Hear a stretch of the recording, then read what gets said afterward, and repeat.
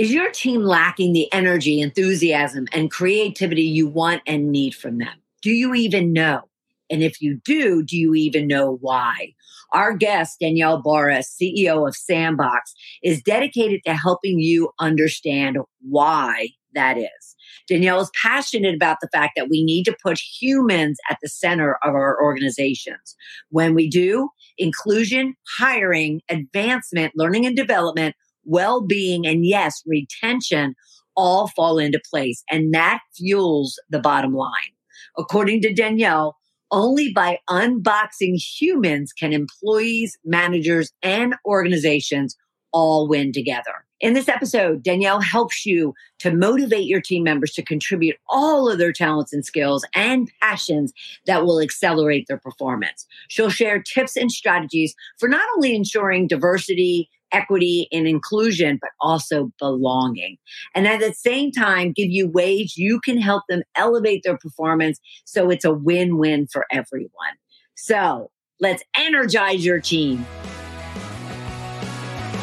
Welcome to Shedding the Corporate Bitch, the podcast that transforms female corporate executives into powerhouse leaders by showing them how to shed the challenges and overwhelm, along with any fear, insecurity, self-doubt, and negativity holding them back. I'm your host, Bernadette Bose of Ball of Fire Coaching, bringing you powerhouse discussions each week to share tips, advice, and sometimes tough love so you create the riches in your work and life you deserve. Welcome, Danielle. I'm so excited for you to be here. Thank you so much for having me. I can't wait to chat with you. Yes, me too. And I love this subject. And I'm going to already jump into the fact that I love the title of your book, The Energy of Weirdos. And we will get into that. But at the same time, before we do, tell us a little bit about Danielle. Yeah, well, thank you so much. I've gotten so much great feedback on the title and on the book, so I can't wait to get into that later. I was born and raised in New York, so I am one of those rare people who is a lifelong New Yorker in New York City. We do exist. and, I do think that had an influence on me growing up in, such a unique place surrounded by incredible diversity. One of the things that I really love about it that I've reflected on as an adult is that everyone in this city is like doing something. They're really taking whatever makes them unique and they are trying to, be an actor, achieve whatever goal they are. And there's such a wide variety of goals that are here. And so that's really influenced me throughout my life.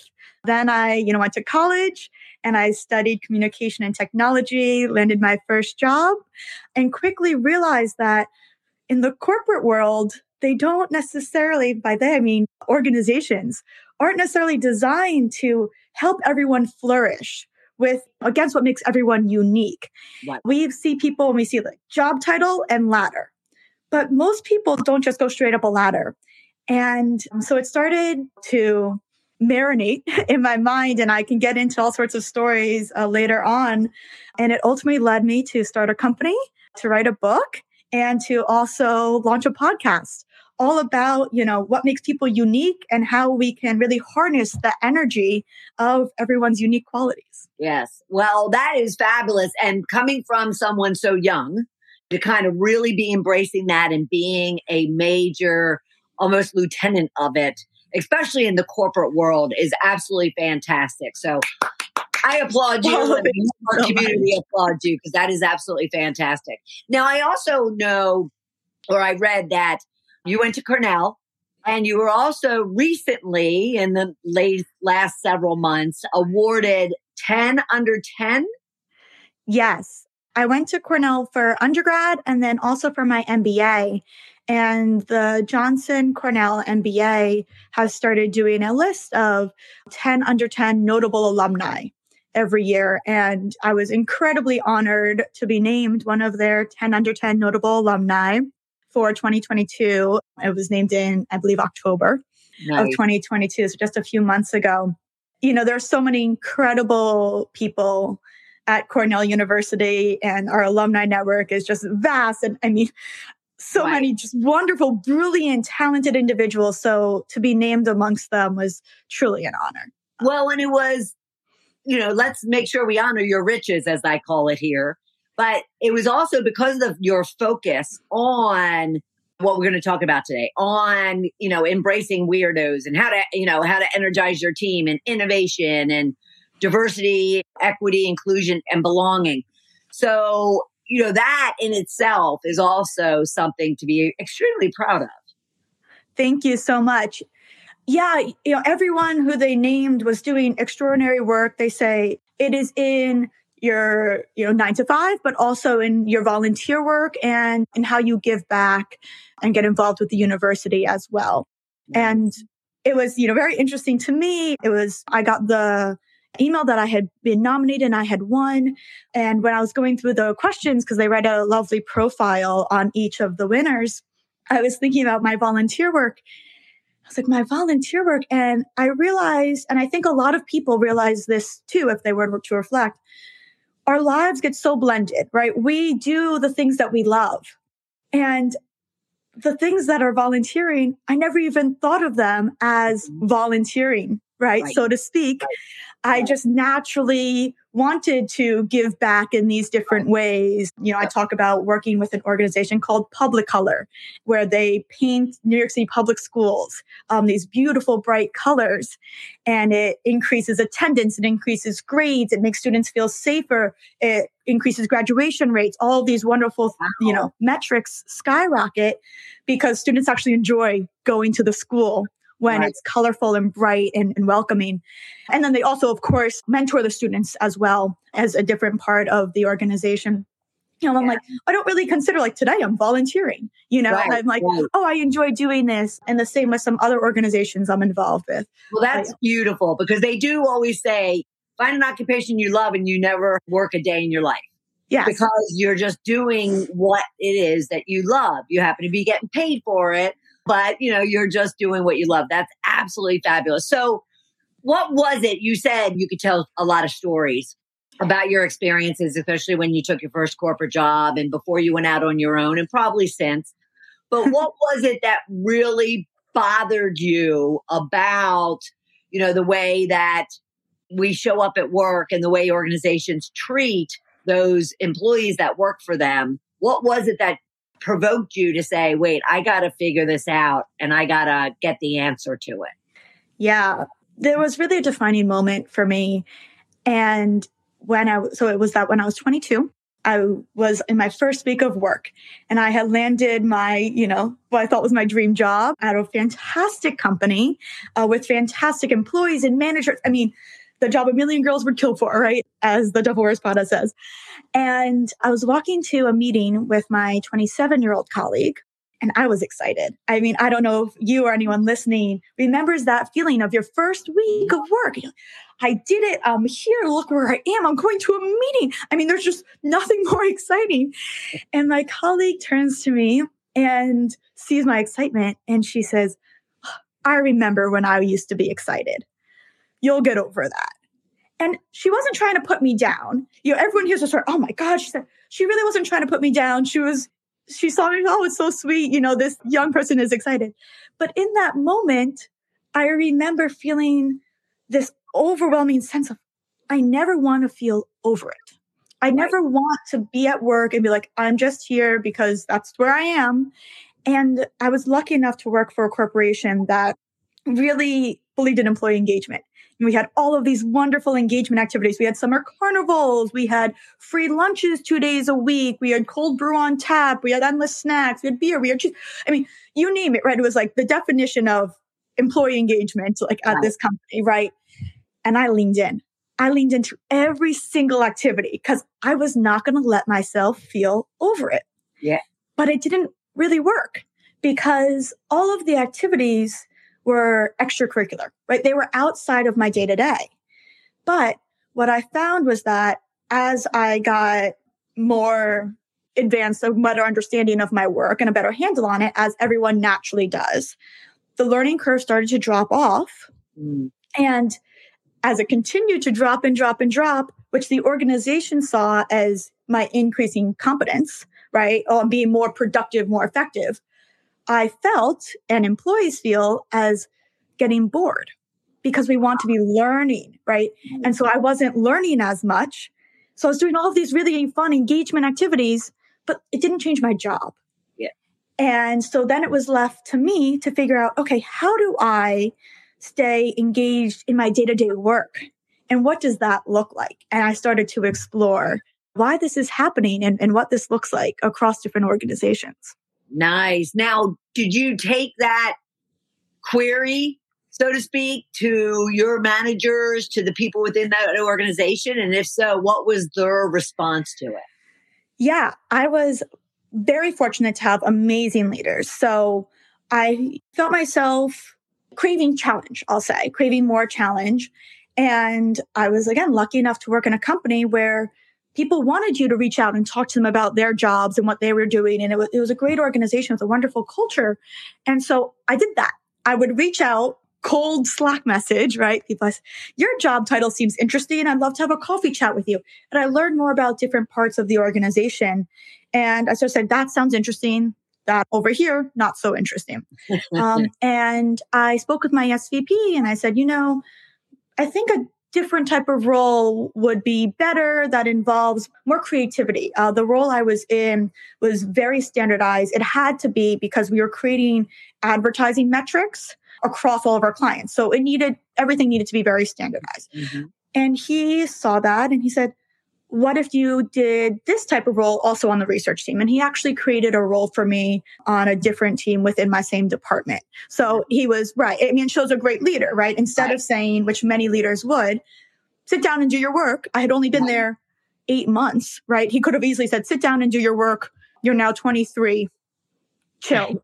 He said, look at someone who's taking initiative and who's saying, I want to stay here. Right. And, that's what makes him a fantastic leader. Yeah. So he did that. Now, did you find at all that thirst for creativity, for challenge, for change, for newness, did you find that just amongst the younger side of the employees group, or even the more senior were also craving that challenge and that newness? I like to say everyone craves it. However, two things happen as we get older, or many things, but two main things, I believe, which is the first is that our priorities naturally change. When we're 22, we might be more excited to make new friends at work. We're going to work for a variety of reasons. When we're in our 40s or 50s or 60s, why we're working probably has changed because there's so many life events that we might have more responsibilities outside of work, whatever it may be. So that's one thing. The second is that I find the older we get, especially with work, sometimes the more jaded we get. And the more we say, you know what? Work is work. And that's just the way it is. But I have all these things outside my life that can fulfill me. Right. And there's nothing wrong with any of it. And I always like to say that people say, well, I just work to work. I said, there's nothing wrong with that. Right. I'm not saying that work has to be everyone's life passion, but not at all, by no means. So what's different is that younger people I've seen, are more willing to say like, I don't like this and I want to do something about it versus I don't like this, but I'm a little jaded about it. And that's the way it is.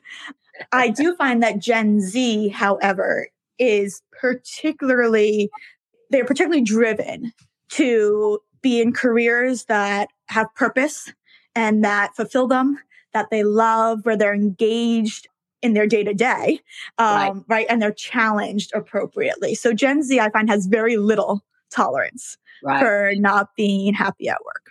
Yes, yeah. And have you seen any of them yet? What's the max? What's the oldest of a Gen Z? So technically, I am the last millennial. So Gen Zs are older. It sort of happened with the millennials too. By the time, millennials were in their late 20s, so millennials are in the workforce. So no, that we've been here for a while. So the oldest Gen Zs are actually in their, mid to starting to be in their late 20s already. Okay. Mm-hmm. All right. Because I was curious, from the children, family, stability perspective, it'll be interesting to watch whether or not that changes. I would hope not, but that'll be interesting to watch. So Was that defining moment what caused you to go out and start your own company? So eventually, I didn't realize it at the time. So I switched roles within the same department at the company I was working in. And then a year later, I did ultimately leave and go to a different organization. This time, I was at a very legacy company, a few hundred years old. Oh, wow. And I had gone from the media industry to a very startup culture, like from a very startup culture Right. to legacy luxury jewelry. And so from, the type of company, very different. However, I again was blessed to have wonderful leaders who I'm still friends with to this day and to be in a role that I loved. I mean, I really loved the work I was doing for this organization. But the same thing happened again, not necessarily where my colleagues, said, oh, you'll get over it, but where I wanted to continue to be challenged and continue to use my skill set in other ways at the company. So what I mean by that is I now had a research skill set, a user experience design skill set. So for the non-tech people, it's a type of tech job where you can design website and application interfaces. And I had a product management skill set. So I could oversee the whole process and understand what different priorities there were and how to prioritize one feature over another and all of that. And I loved the work I was doing, but I felt like I could be helpful in other areas. And I had the time and I was already being paid. I was a salary employee. So I wanted to get more involved and say like, oh, is there another project I can join? And is there a team that maybe needs my skill set, but doesn't know I exist? Right. And I knew it was happening because I didn't know where they were. So how could they know where I was? And my manager was supportive of it. My director was supportive of it, but no one really knew how to connect the dots together because we didn't necessarily have a project that someone was coming and saying, can you help us with? Right. Because otherwise I would have been on it. Right. So it was interesting to see how two very different companies had the same problem. From there, I went to do my MBA. And that is really where I started to understand how organizations are run and proper leadership. And actually on day one of my MBA is when I started exploring the idea for my startup and really understanding, am I the only one having these experiences? Why are employees leaving? And what paths are they taking to leave? And is there something we can do to help them thrive and also help the company thrive in the process? Nice. Very nice. Because that's all I do every day is talk to leaders and their people to gain that exact assessment. And yes, and it definitely is a problem to be solved, is how do you just keep employees passionate and creative, energetic? And that's hence the name of our show is how to energize your team.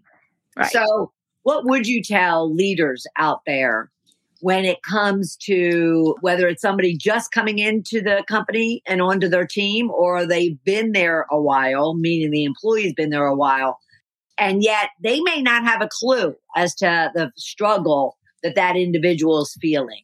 What would you share with them? It's a great question. And where I find that leaders continuously miss out is that they often project what they want and what they love onto their team members. And it's really easy to do. And I talk about this in my book. Like, before we judge someone for doing this, we all do it. And so that is, a story I like to tell is I was speaking with a leader of a team of 500. So he was, further up the ladder. And I told him all about what I do and, how you have to focus on the individual and what the individual really loves. And it might not seem relevant to the work at the time, but you're trying to get to know them as a person, right? If you could do anything, what would you do today? Forget work, forget whatever. Like, what really makes you tick and what sparks your joy? Like, what energizes you? And so I was telling him all about this and he said, I totally get it. However, no one in my organization would want to do any of the projects that we have. And I just stopped for a second and I said, like, he's telling me that everyone is so disengaged He cannot imagine a world where they're happy. Like, it's crazy to think about. And he's the leader, right? There's 500 people under him. So my mind is going wild. Like, what are the most boring jobs I can think of? Which, of course, is subjective to me, because what I think is boring, someone else finds fascinating. So I said, I have to know, what do you do? Because, he had asked me first, so I didn't get a chance to ask him. And this was at a networking event. And he said, well, at the company, we're a consulting based company. So we actually service all types of clients in web development, from music, entertainment, to food and bev, all the way to building internal tools for corporations. And he said, of course, everyone would want to be on the entertainment clients. Those are the most fun. But who in their right mind would want to build internal tools for corporations? And I said, well, I would. And that's part of where the title came from. I am that weirdo who loves building internal tools for corporations. In fact, I built an entire company that is an internal tool for corporations. So basically, to him, nothing could be worse. But to someone on his team, it might be really exciting. And he just assumed no one would want to do it, and thus assigned it to anyone. Right? Versus understanding what everyone is interested in and then assigning work based on those interests. I remember there was multiple times in my career where I guess I'm a weirdo, because welcome. I love the processes, the procedures, the tools. I loved going from start to finish, trying to figure out where all the breaks are.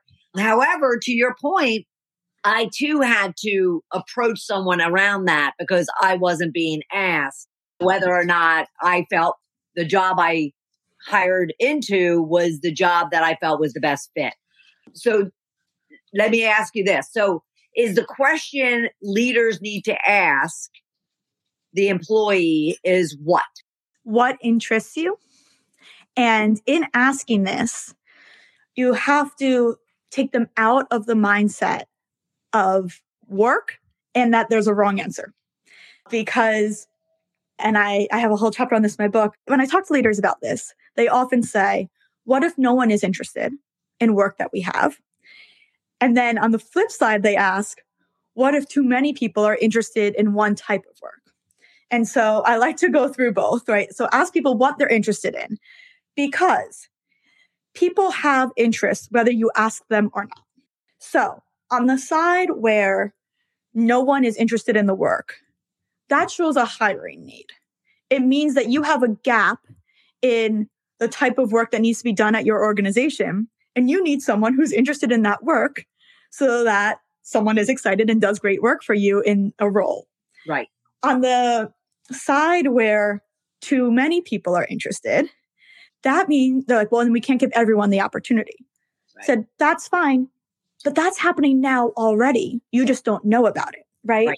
And so if you have 10 people are interested in really one type of project, that means that this time you can give it to the person A, and then you tell people B, C, D, E, F, whatever, right? Hey, I had to give it to this team member right now because of XYZ, but I see you and I know that you're interested, and next time I got you.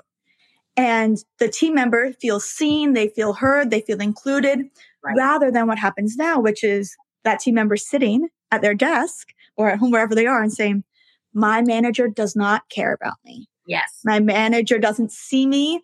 Right. Maybe I should go somewhere else where they do care. And so those are the main things. Also, both situations are incredibly unlikely because everyone has their own interests. No two people have the same set of interests, which is what makes humans amazing. So the chances that you've hired 10 clones are very slim. And the chances that you've hired people who don't want to do any of the work is incredibly slim, because people applied to the job and you interviewed them and you asked them why they wanted to work there. Yeah. So chances are you hired smart people who do care about the work. I like to say, it's not changing the role. It is often just pivoting, like who gets what assignment within the team.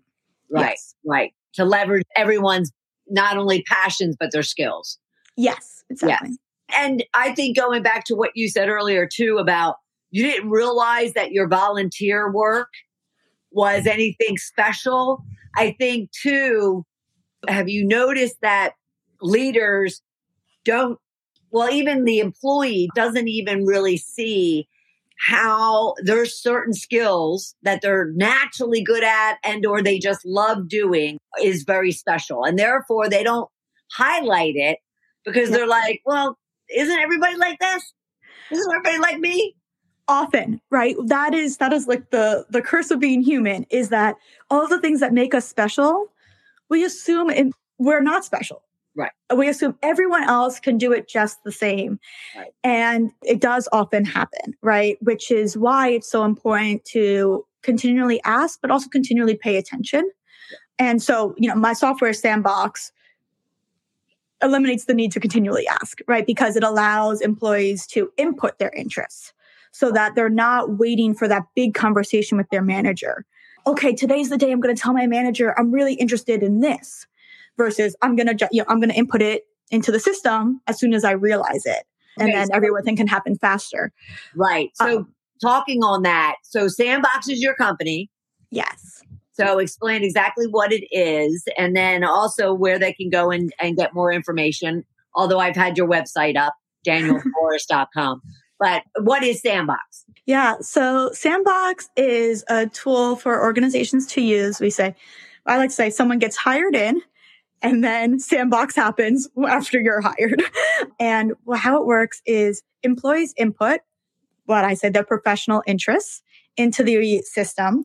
And then managers input all of the projects going on at the company. So that can be a typical project. Oh, we need to strategize for the launch of XYZ. But it can also be the volunteer events, the traditional employee engagement events, any groups that are in the organization, right? I was involved in a lot of women's groups, the employee resource groups. Right. And then what our software does is we show the right person for the right opportunity. So let's say that I am a leader within the organization and I have a new project that needs to get done. And I can use an example from my own company. We launched a podcast, right? And I said, okay, I need someone to help produce and edit this podcast. I assumed that I was going to have to go out and hire someone because I didn't know that anyone on my team had that skill set or that interest. Mm-hmm. But here pops up my marketing manager. And I said, really? Like, I didn't know that you were interested in this. And she says, when I was 18, so when she was 18, she had a YouTube channel. And so she actually is self-taught in video and editing. And she loves that stuff. And she's so excited to do it. And so as a leader, if I didn't use Sandbox, right, I would have overlooked my team member. I would have spent extra money to hire someone else. And my team member would have slowly disengaged because to her, it would be Danielle doesn't care about me. If Danielle cared, she would have known that I was interested in this because she knows she's interested. And we assume that other people know things about us. Right. So I was able to engage my team member in more work that was interesting to her. I was able to save myself money from not having to hire someone else as well. But because I'm hearing all the managers in my head right now. Yes. Yeah, but then if she's over here doing this, then what do I do about the work that I need her to be doing over here? Yeah. It goes back to that question, right? Of like, what if no one is interested in the other work that they're supposed to be doing? True. So in the case of my marketing manager, it did not take away from her other work. Actually, every single person on my team, because we do this ourselves, their productivity increased. So they had everything on their plate and they actually, by having the ability to switch to something else that was interesting to them, right? All these things that are interesting. They said, I'm kind of getting like, my mind is sort of getting that like fuzz of like, oh, I can't really do this right now. And I give them permission. So put it down. It's okay. Put it down. Stop working on it. Choose something else. And they would do something else. And then, a day later, I got both of them done. And so the problem I think that leaders often face is we say, this is what needs to get done. I need you to do this.